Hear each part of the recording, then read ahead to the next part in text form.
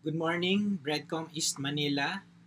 At binabati ko po especially yung mga first-time listeners natin. Ako po si Aldrin and I am one of the pastors sa Bread from Heaven Community Church in East Manila or Breadcom East Manila for short. Medyo humahaba po yung ating ECQ na move po until May 15 and I'm sure ang bawat isa po sa atin meron tayong mga chances na gawin yung iba't ibang klaseng bagay. May mga nakikita ko na hindi naman talaga nagluluto, natututo magluto. Ako po mismo natuto ako mag-edit ng videos kahit wala po akong kaalam-alam doon. So marami tayong natatry na mga bagong bagay dahil ngayong quarantine. No? Ito yung on the positive side. Dahil of course, I also resonate with our brothers and sisters na nahihirapan, no? Dahil mahirap maghanap buhay ngayong merong quarantine. But anyways, ngayong habang naka-ECQ po tayo, meron akong mga chance na magpahinga, mag-spend time with the family, and I praise the Lord for that. And also to watch my favorite movies. At ang paborito ko pong mga palabas ay yung mga palabas sa Marvel Universe, no? Avengers and all of those series on the Marvel Universe. At kapag ka-favorite natin ang isang palabas, inuulit-ulit po natin ito, hindi po ba? Pinapanood natin to ulit, natatandaan natin yung mga lines, na-influence tayo nito. And today, makikita natin, based sa binasa natin, si Paul, influence siya ng isang story or gospel story about the Lord Jesus Christ. At dahil sobrang influence siya nito and sobrang talagang binago nito yung kanyang buhay, ni-rescue siya nito, he is compelled to communicate it, to share it to people. At yun po yung makikita natin dito sa passage natin sa 1 Corinthians 15. At ang ministry ni Paul ay talagang ganon. He always discusses the gospel, he preaches the gospel, and then he draws out principles from it at ina-apply niya to sa buhay ng kanyang mga dinidisipulo. So makikita natin sa writings niya, whenever he teaches, he will always teach about the gospel. At kung magtuturo man siya ng mga practical na topics or ethics, tinuturo niya ito within the context of the gospel. At ito po yung gusto nating ma-accomplish sa ating simbahan. But for today, we will take another look at the gospel. Kasi ang sabi ni Apostle Paul sa verse 1, sabi niya, brothers and sisters, I want to remind you of the gospel. No? He wants us to be reminded of this very beautiful, compelling, life-changing story of the gospel, which changed the story or the life of the Apostle Paul, and he wants to share it to people, and he wants to remind the people that this is a life-changing story. At yun po yung titingnan natin. Let's take another look at the gospel. So what is the gospel? I can identify at least three things based on our passage. First, the gospel is a proclaimed news. Second, the gospel is a Jesus-centered news. And lastly, the gospel is a world-changing news. Let's look at the first one. The gospel is a proclaimed news. Let me read it to you again in verse 1. Paul said, now I would remind you, brothers, of the gospel I preached to you. So the gospel, according to Paul, is something that he preached to the Corinthian Christians, something that he proclaimed. And baka naiisip nyo po, kung ang gospel ay proclaimed news, di ibig sabihin nito ang pwede lang mag-proclaim o magbigay ng sermon ay ang pastor. Pero in the New Testament, yung sermon po or yung preaching ay maraming konteksto. Merong mga formal tulad ng ginagawa natin every Sunday whenever I preach. Merong mga informal, no, tulad ng for example si Philip when he shared the gospel sa Ethiopian eunuch, one-on-one, shinare niya yung gospel, and then the Ethiopian eunuch believed and got baptized. Meron ding mga formal setting like si Jesus, pumupunta siya sa synagogues in order to teach. Si Apostle Paul, nag-organize siya ng mga house churches at pag bumisita siya, mas formal yung setting. He preaches to the people, to the believers inside the house church. Like for example, the house of Lydia. I think helpful yung sinabi ni Tim Keller sa kanyang book entitled Preaching. Si Tim Keller po ay pinag-aralan niya yung preaching sa Bible, and according to him, preaching is done in different contexts, in different situations. Merong formal, merong less formal, and then he tried to get these biblical principles and apply it sa setting ng simbahan ngayon, sa contemporary setting. And he identified at least 3 levels of preaching. Let me read it from his book. Let me share it to you. Meron siyang tinatawag na level 1. Ano ba yung level 1? Sabi niya, every Christian should be able to give both teaching and admonition that convey to others the teachings of the Bible. This must be done carefully, though informally, in conversations that are usually one-on-one. So ito nga yung mga less formal. Halimbawa, nag-share ka sa kapitbahay mo ng gospel, sa kaklase mo, sa barkada mo, no, or relatives mo. So, ito yung tawag natin dito, evangelism. Pero meron ding tinatawag si Paul na level 3. Ito yung mas formal setting. Yung ginagawa ko every Sunday. Yung si God, meron siyang tinatawag na specific people to proclaim the good news full-time. Ako po ay full-time minister of the word sa ating simbahan. So, I preach the gospel in both informal and formal settings, no? Especially on a Sunday. So that's level 3.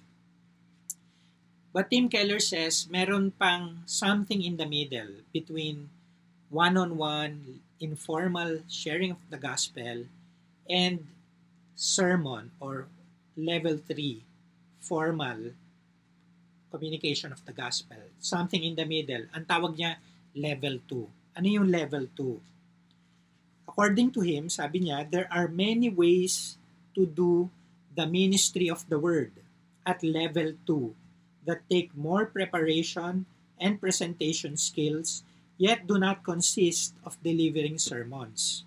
So it involves more preparation, no? Hindi ito sobrang informal na sometimes impromptu, you just share the gospel to your neighbor.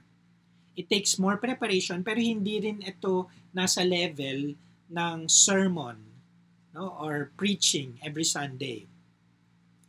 So ano tong level 2? Level 2 today may include writing, blogging, and I will add vlogging, no, or video blogging, teaching classes and small groups, mentoring, moderating, open discussion forums on issues of faith, and so on. So kung meron po sa inyong mga skilled or talented sa blogging, pwede nyo pong gamitin yon to share the gospel.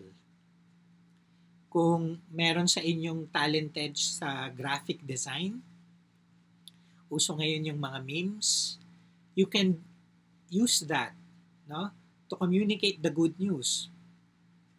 Ito po yung natututunan ko ngayong ECQ, yung level 2 of sharing the gospel. At ito po yung gusto natin mangyari sa simbahan natin. That in all these levels, we proclaim the gospel. It is a proclaimed news. Ang gospel po, hindi pwedeng ma-communicate natin without proclaiming it. Okay, let me say it like that. Nakarinig na ba kayo ng news na ina-act out? Ano? Medyo mahirap yata yun, na parang charades, manghuhula ka. No? Dapat crystal clear, dapat malinaw. Kapag ka nanonood ka ng balita, dapat malinaw yung reporter. Dapat malinaw yung nagsasalita. Both yung detalye ng sinasabi niya, yung konteksto ng sinasabi niya, at pati yung delivery. Dapat malakas yung boses. No? So in the same way, ang news about Jesus Christ or gospel or good news, ibig sabihin ng gospel, good news, about the life and death and resurrection of Jesus Christ, dapat ma-communicate very clearly. I just want to say this kasi merong popular quote, at ang sabi ng popular quote na yon, some of you might have encountered this. Ang sabi, preach the gospel, if necessary, use words. Nag-agree ba kayo doon? If you ask me, ang answer ko, yes and no. Yes, kasi ibig sabihin, kailangan i-demonstrate natin yung gospel. Dapat nakikita ito sa pamumuhay natin. Pero I also say no, kasi I believe that the gospel, like what Paul said, the gospel I preach to you, sabi niya sa Corinthian Christians, in nature is good news and must be proclaimed very clearly. Ang proclamation, hindi ito secondary. No? Hindi ito use words if necessary. It is primary. Come to think of it, maraming paraan para i-reveal ng Diyos ang sarili niya. You can see that in Psalm chapter 19. Makikita natin yung nature, yung creation declares the glory of the Lord. Pero makikita natin sa Psalm 19 that the laws of God, yung written laws, yung written word also declares or reveals what kind of God He is. And very obviously, we have the written word of God, the Bible. At very obvious dito na ang Diyos primarily, when He communicates to us, it's through the Bible. It's through His written word. So yes, the gospel must be demonstrated by all means sa buhay natin. Baliwala yung pinoproclaim mo yung gospel pero yung buhay mo, bad news. No? Malaking inconsistency yung good news na sinishare mo, pero kapag nakita ka nila, bad news. But I want to emphasize, in our church, the gospel is a proclaimed news. This is something that you should share. Hindi mo lang ito i-act out or ipapakita sa mga tao.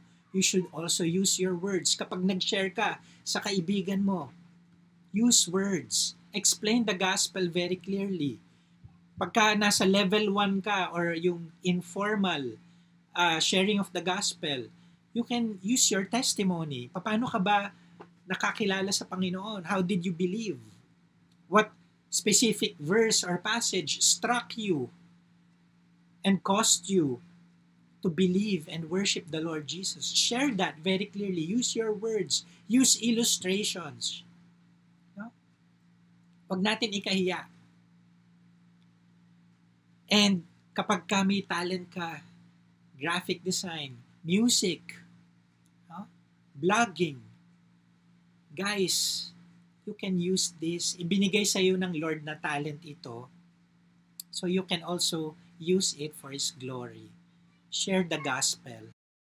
So that's the first description of the gospel. It is a proclaimed news. The second is the gospel is a Jesus-centered news. Ang sabi ni Paul sa verse 2, and by which you are being saved, there you go, if you hold fast to the word or the gospel I preached to you. unless you believed in vain. So according to the Apostle Paul, yung Corinthian believers, they are being saved if they believe in the word or the gospel that he preached. So ang condition for them to be saved is when they believe in the gospel. Ngayon, ano yung gospel? Well, in verses 3 onwards, we will see that it is the story about how the Lord Jesus rescued the world through His life, His death, and His resurrection. In short, kapag sumampalataya tayo kay Jesus Christ, na sa pamamagitan ng kanyang buhay, kamatayan, at resurrection ay merong kaligtasan, we are saved. Saved from what? From sin and death. Romans 6:23 says, the wages of sin is death. And Romans 3:23 says that all of us sinned. So kung lahat tayo ay nagkasala, well, the result of sin is death. Lahat tayo ay merong kamatayan, hindi lang physical, pati spiritual. Hindi lang physical death, pati yung pagkakahiwalay natin sa Panginoon. And for us to be rescued from this sin and death, the consequences of these things, we need to put our faith, we need to believe in the gospel, we need to believe in Jesus, that through His life, death, and resurrection, there is salvation. Let me put it this way. Maraming tao natatakot sa coronavirus. Maraming tao ang kailangan ma-save, ma-rescue, kailangan na ma-rescue ng bayan natin sa pandemic na ito. Paano? Kapag meron ng vaccine, kapag meron ng antidote, hindi po ba? Now, let me put it this way. Imagine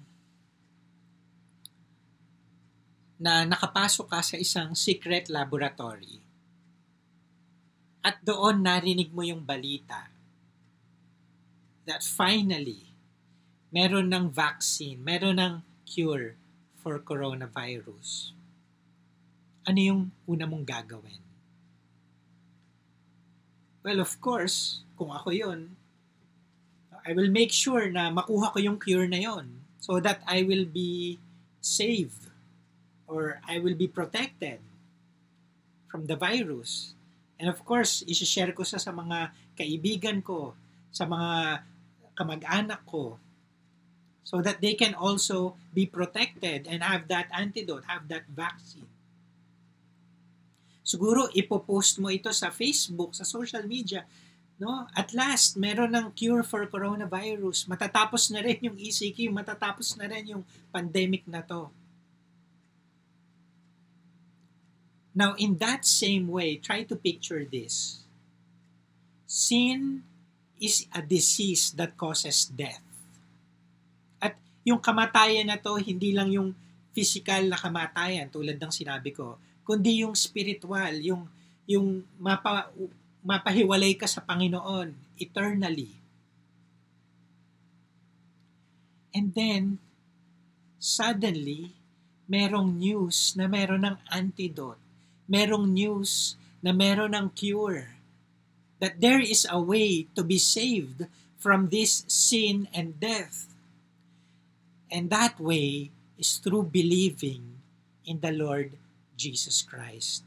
And through following Him, worshiping Him, and through trusting that through His life, death, and resurrection, the gospel, there is eternal security. There is salvation. Siguro, mas may sense of urgency sa atin. Iba sa atin, mas may sense of urgency yung makakuha ng vaccine sa coronavirus kaysa doon sa, well, cure for sin and death. And I think tactic yun ng kaaway. I think important yung vaccine, pero kasi hindi natin nakikita how serious sin is. Okay, let me put it this way. Can you honestly say that coronavirus is more deadly than the corruption in our nation, which is going on for many, many years? Can you honestly say that coronavirus or some other sicknesses is more deadly than yung lumalaganap na sex slavery, yung corruption among leaders, yung corruption in different levels? Yun po yung resulta ng kasalanan. Ang kasalanan, hindi lang ito magre-resulta sa kamatayan. Honestly, parang gagawin netong impyerno yung buhay natin. So if you put it like that, of course, come to think of it, much serious yung sin, yung result ng kasalanan compared to, any sicknesses. And of course, parehong ayaw natin yun. But I'm just trying to illustrate it to you. Sometimes we minimize sin. We minimize the result of sin, the consequences of it. And so, hindi natin masyadong na-appreciate yung cure. Whereas, sobrang appreciate natin kapag nagkaroon ng cure sa coronavirus. But come to think of it, something more deadlier, something more serious could happen to us because of sin and death. And the Bible says, Romans 3:23, all of us have sinned. The wages of sin is death. But the gift of God is eternal life in Christ Jesus. However, I also want to emphasize that the gospel is not only for non-Christians. Ang gospel po ay para din sa ating mga Kristiyano. In fact, kailangan po natin itong gospel na ito. May author nga na nagsabi, sabi niya, the gospel is not the ABC of Christianity. The gospel is the A to Z of Christianity.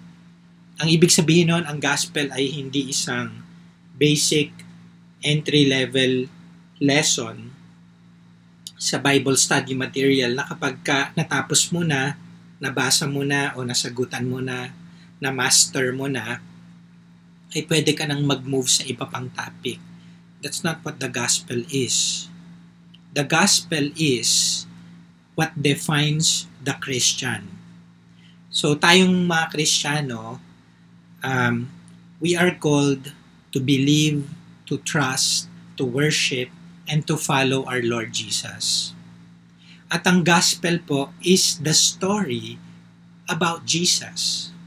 So if we are followers, worshipers, believers of Jesus, then it means that the rest of the Christian life, yung kabuuan ng Christian journey natin, should be defined by the gospel, by the story of Jesus.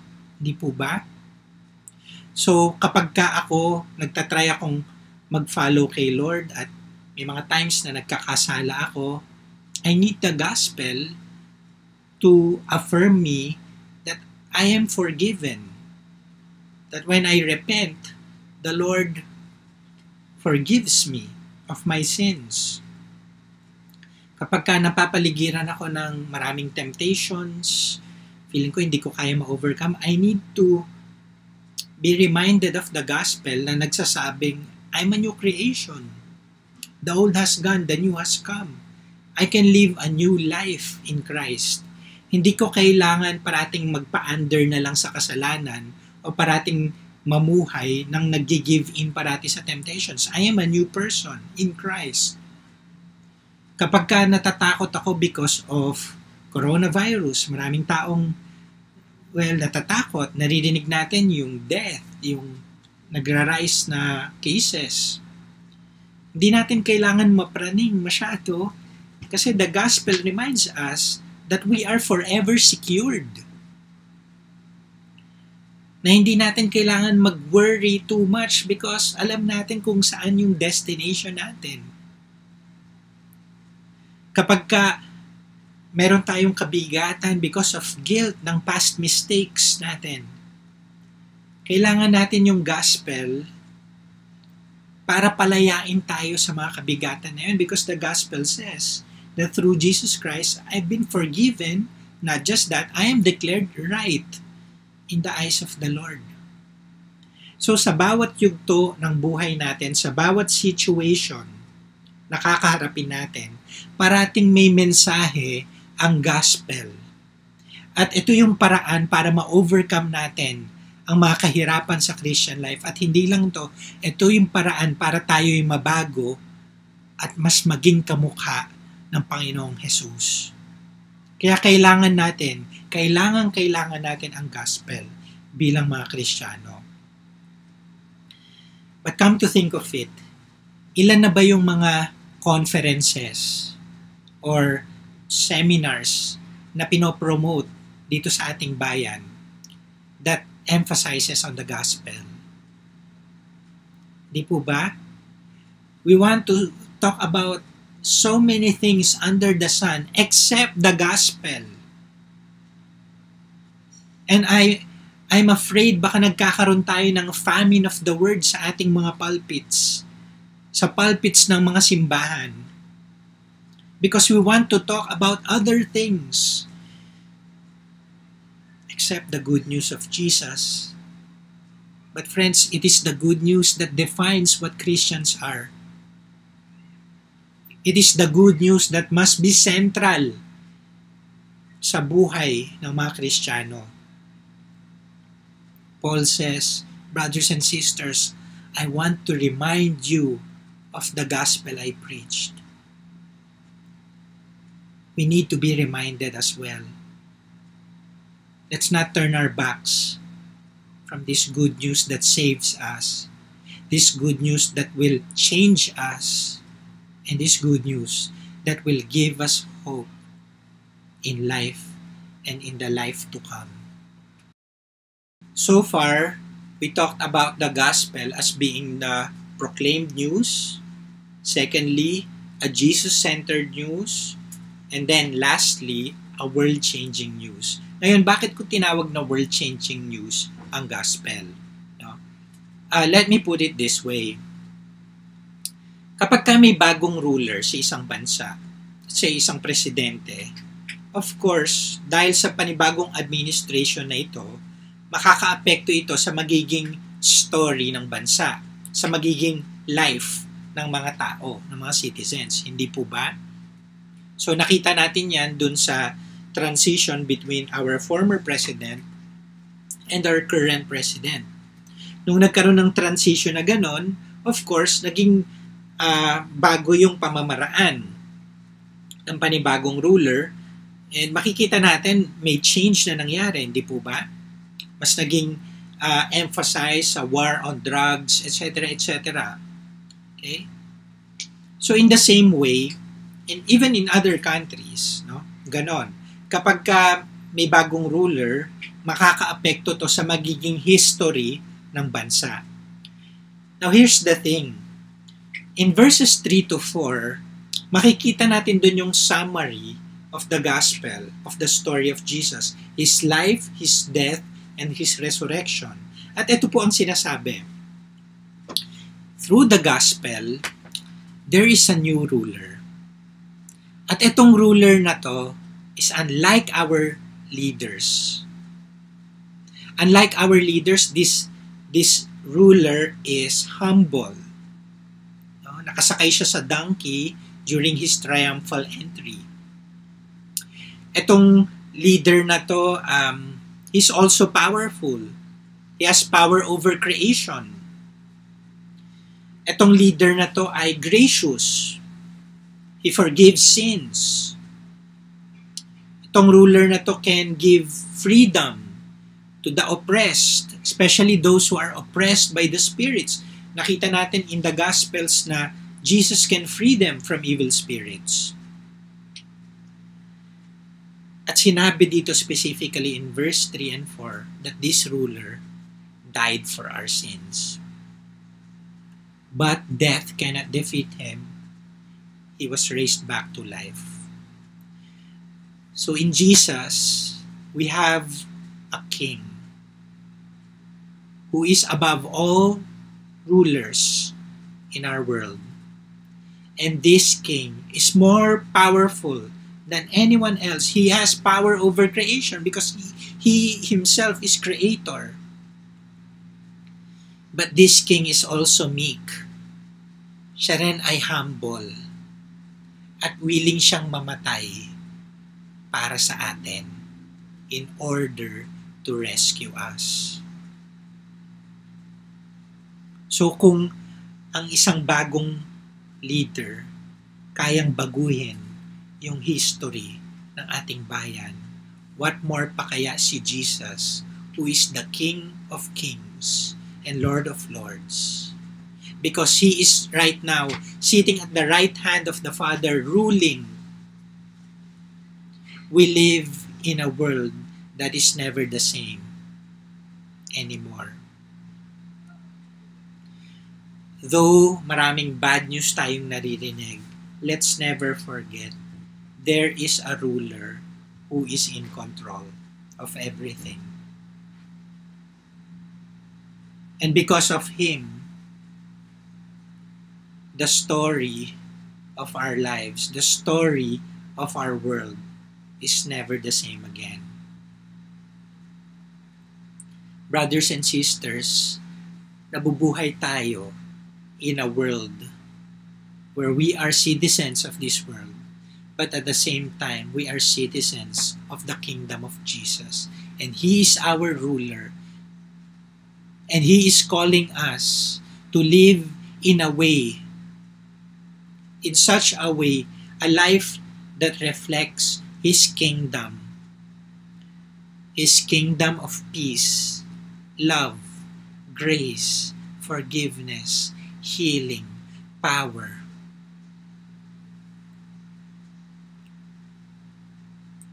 So ang gospel po ay hindi lang para sa ating personal salvation. Hindi lang ito makakatulong para sa ating personal life. But the gospel can also transform our world. So what should be our response as Christians? Dito na po ako magtatapos. Ang sabi ni Paul sa verse 2, hold fast to this word, this gospel that I preach to you. In other translations, ang sabi, hold firmly to this gospel, to this word that I preach to you. Si Apostle Paul, he is reminding the Corinthian Christians of this gospel. And he is encouraging them to hold firmly to this gospel that he preached. Brothers and sisters, marami pong ways para tayo mag-respond sa gospel. Narinig na natin that we should believe in it. Right? Yung invitation to believe, to trust in it, to put our faith in Jesus. But there's this response, hold firmly. Hold tightly. Huwag mong pakawalan. Treasure it. Naalala ko nung bata po ako, nagpa-practice pa lang akong lumangoy. Siyempre, tulad ng ibang bata, the first thing you do kapag nasa swimming pool ka ay yung humawak, kumapit doon sa gutter ng swimming pool ng sobrang higpit. Hindi po ba? So that hindi tayo malulunod, we will not sink in. That's what I picture when Paul said, hold firmly to the gospel. So that we will not sink. Ano mang false teachings yung nagtatry sa ating maglayo or nagtatry na mag-loosen ang ating grip sa gospel na to. We have to firmly grasp, hold on to this gospel from the Bible. Whether false teachings man ang naghihiwalay sa atin sa good news na ito, or trial man, or temptation man, yung gusto sa ating gusto tayong lunurin, mga problema man, gusto tayong lunurin, hold on to this gospel. This is our hope. And Paul said that it is through this gospel that you and I are being saved. An author said, when you take a look at sin, take a look at the gospel 10 times. That's how we hold on to this good news. May we be filled with knowledge, with appreciation, with worship because of this gospel. God bless you, brothers and sisters.